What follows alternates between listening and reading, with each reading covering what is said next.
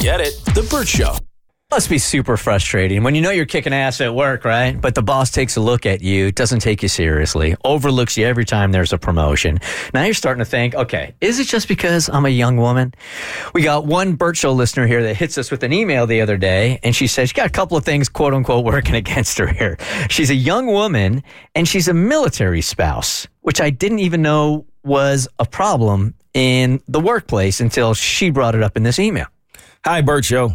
I am a huge fan and have been listening to your show ever since I moved. I listen to you guys on my way to my night shift. Speaking of which, I need advice about my job.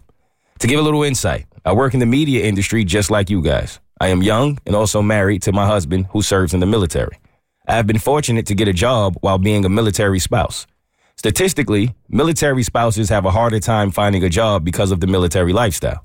It's been hard navigating my job, being married to someone in the military, and figuring out myself. Why is that? Because you have to tell them, you have to tell them that you're a military spouse and you might be moving, and I can't even say when that's going to happen. I got it.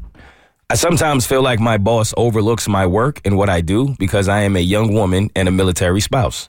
I also notice that men get more recognition in the industry, and some with no experience and double-checking my own work. I've been doing my job for a while now, too. I also feel like men are allowed to voice their concerns and even get upset about it at work. But anytime a woman does, it's overlooked because of the stereotype that women are more emotional than men. I feel like I am just seen as a young military spouse instead of a person doing their job. How do I combat this issue?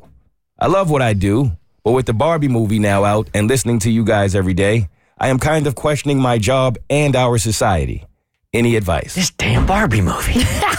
Hallelujah, this Barbie movie. Barbie movie has really shaken it up. It's causing so many awakenings. I don't know what to do in a case like this. I know some of you hardliners out there are like, just get another job.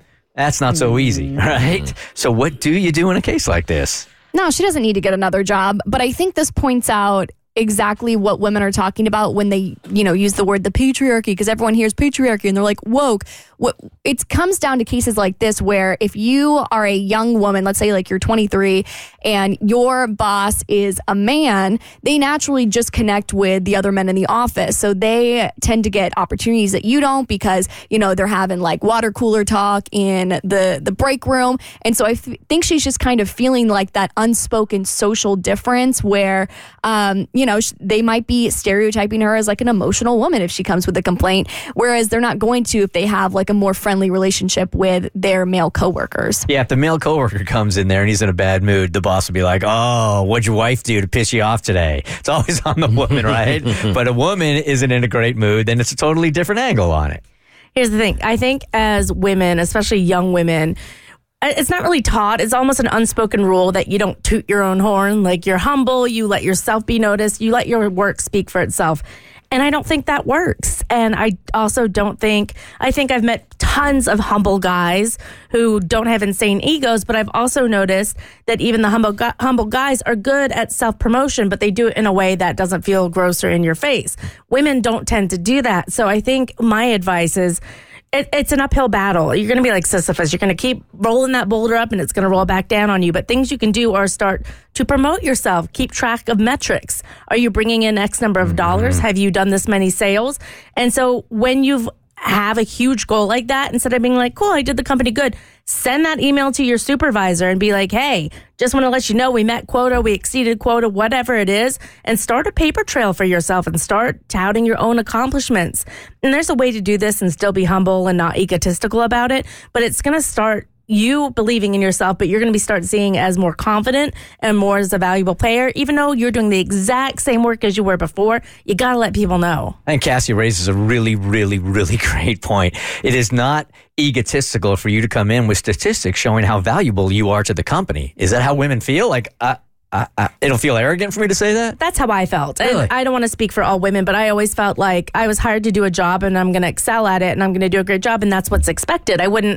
That's just part and parcel. But then I would see people being like, look at what I did, look at my accolades, look what I accomplished. And they were the ones at my old job who were getting promoted or noticed. And I think at that point I realized, okay, no one is going to do this for me. And my supervisor is not going to sit down and go through my work and be like, oh, you're amazing, promotion.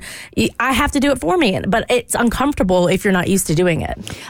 So it doesn't sound like she's miserable. She's frustrated. So if I would be like, if you're miserable, you need to start seeking and looking for a job elsewhere. Unfortunately, having a conversation with your boss or bringing this to the table, I don't think is going to get you anywhere. It is actually going to cause you to take a couple steps back. She works in the media industry, and there's a game you got to play. So you got to figure out how to work the system, because the system is stacked up against you when you're a woman in a primarily male-dominated industry. It's a Burt Show. Get it? The Burt Show.